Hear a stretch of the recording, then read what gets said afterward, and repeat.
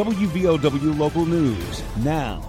Former police officer for the town of Chapmanville and its former police dog handler pleaded guilty in Kanawha County Circuit Court Thursday afternoon. These are from charges that were stemming from the disappearance of their canine officer Chase in Chapmanville. I'm Aaron Stone. 26-year-old Marcus Dudley pleaded guilty to 3 misdemeanor charges of animal cruelty, making false statements, and obstructing an officer. Dudley told Circuit Court Judge Stephanie Abraham that he didn't provide supervision for canine Chase. Dog went missing from Dudley's former residence in South Charleston back in April. Investigators have still not given comment on whether or not they believe Chase to be dead or alive. Dudley admitted to not providing Chase with a proper setting for being outside, saying he left the dog unsupervised and chained to a tree. In addition, Dudley said he failed to provide Chase with proper nutrition and that he left him unattended at his home as he went out of town for a day or possibly a day and a half. Dudley said he also gave a false statement to an officer when inquired about Chase's disappearance. He said that the dog was supervised and then admitted he was not. Dudley also had to be arrested in Henry County, Georgia. This is back in August, 4 months after the dog went missing. Dudley had failed to appear in a courtroom for then Judge Duke Bloom. Annette Roberts, speaking on behalf of the Facebook group Justice for Canine Chase, said they wanted to be at the court to be there for Chase. We just want people to know that there are folks that's standing up for an animal can't speak for itself. Yes. And so we feel like we are his voice. Yep. And it's important that we be here. Dudley previously pleaded not guilty to the 6 charges he was indicted for, pleaded guilty to 3, and faces up to 6 months in jail when he is sentenced. This is WVOW. Don't let aches and pains put you on the sidelines. Lingering pain from aging or injuries can impair your ability to move and take the fun out of everyday activities. Let Logan Regional Medical Center get you back in the game. Take a joint pain assessment at loganregionalmedicalcenter.com/orthopedics to find out how we can help alleviate pain, increase mobility and range of motion, and get you back to living your life to its fullest. Logan Regional Medical Center. Be well, live well. That's why we're here. Janet's Park and Eat's been closed for the last 3 years, ever since the outbreak of COVID-19. But it's now back open today, and it's under new ownership and operation. Lillian K. Browning, a former probation officer in Logan County, has reopened Janet's. She says she's always wanted a restaurant. She spoke with WVOW Wednesday during the restaurant's soft opening and ribbon cutting. I love cooking. I love Southern cooking, home-cooked meals. Whenever Jay Mayhorn closed Janet's, I messaged him and said, if you ever sell that, let me know. And that was 3 years ago, and he recently sent word to me that he's going to sell it. We just started, and with the process, I was going to buy the building and everything, and Kevin Moore was like number 2 of buying it, and I knew his parents very well, George Moore and Kathy, and they had Brandy's Steakhouse. Right. So, but I never met Kevin, and it's just been Kevin and Becky. Becky's right here. It's just been a really good working relationship with them. We're family now.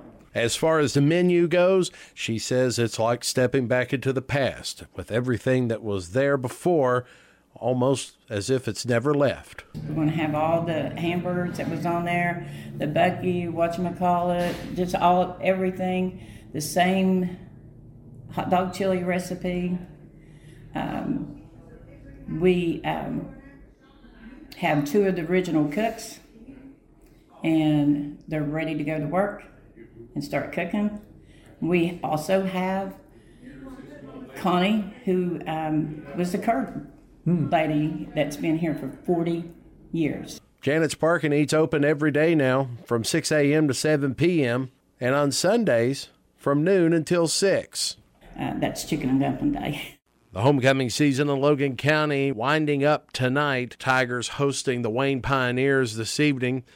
Coverage with WVOW's Chris Kidd and Bill Lusk begins at 6:50 this evening on WVOW 101.9 FM and online at WVOWradio.com. Pretty much everywhere within the sound of my voice is observing Halloween on Halloween night, Tuesday, October 31st. By and large, trick-or-treating between 6 o'clock and 8 o'clock on Halloween night. But in the meantime, there's several opportunities for families and individuals to get into the Halloween spirit. For instance, if you're in the Huntington area Saturday, Mickey's Monster Bash includes trick-or-treating, a costume parade, movie, and dance party. That kicks off at 7 o'clock in Huntington at Ritter Park Amphitheater. More locally, though, trunk-or-treats are starting to happen just about everywhere. Tractor Supply is set to conduct a trunk-or-treat tomorrow at 2 o'clock in Logan. The Pizza Hut at Chapmanville says to have got one planned as well around 5 o'clock Saturday. And at 6 o'clock, Medcare Training in Logan hosting a trunk-or-treat. And movies. There's movies everywhere. Tomorrow evening, the city of Logan hosting another movie night in downtown Logan on the grassy area at the location of the former Aracoma Hotel.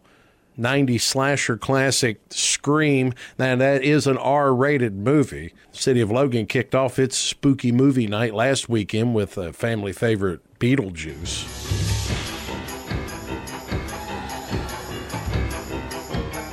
LifeBridge is sponsoring a Halloween movie madness at Southern West Virginia Community and Technical College. Tonight, of all nights to show this, Friday the 13th, 7 o'clock tonight. That movie is also rated R. But coming up tomorrow night, a more family-friendly night, Hocus Pocus begins at 6. Admission's 1 can of food and bring 13 cans and a chance to win a Boo Basket. It's basically a plastic tub full of all the implements for a night of movie mayhem.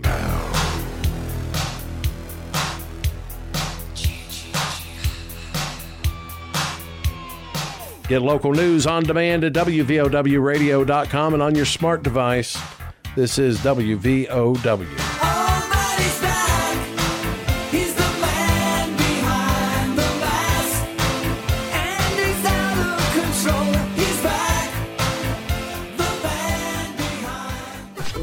Here's the Coalfields forecast from the Storm Tracker 13 Weather Center.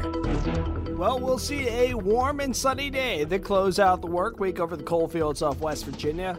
High temperatures are going to climb up all the way to around 78 degrees this afternoon, and big changes are going to be moving in once we start looking at the weekends. A cold front is going to start moving in overnight tonight, and that'll give us rain chances all throughout the day Saturday, with highs getting knocked down to the upper 60s Saturday afternoon, and we'll see 50s for our highs on Sunday. I'm Storm Tracker 13 meteorologist Chris Knoll. Listen throughout the day or click on tristateupdate.com for more weather information from the Storm Tracker 13 Weather Center. The Coalfields start the day with the morning news. Reminded me of that Miami game in the 90s when Tremaine Mack blocked the punt there at the end. That's exactly what went through my mind. The only difference was this one was on the road. The Hail Mary pass from Donovan Smith down into the end zone, batted around and snagged. The morning news, weekdays, starting at 6 a.m. on WVOW.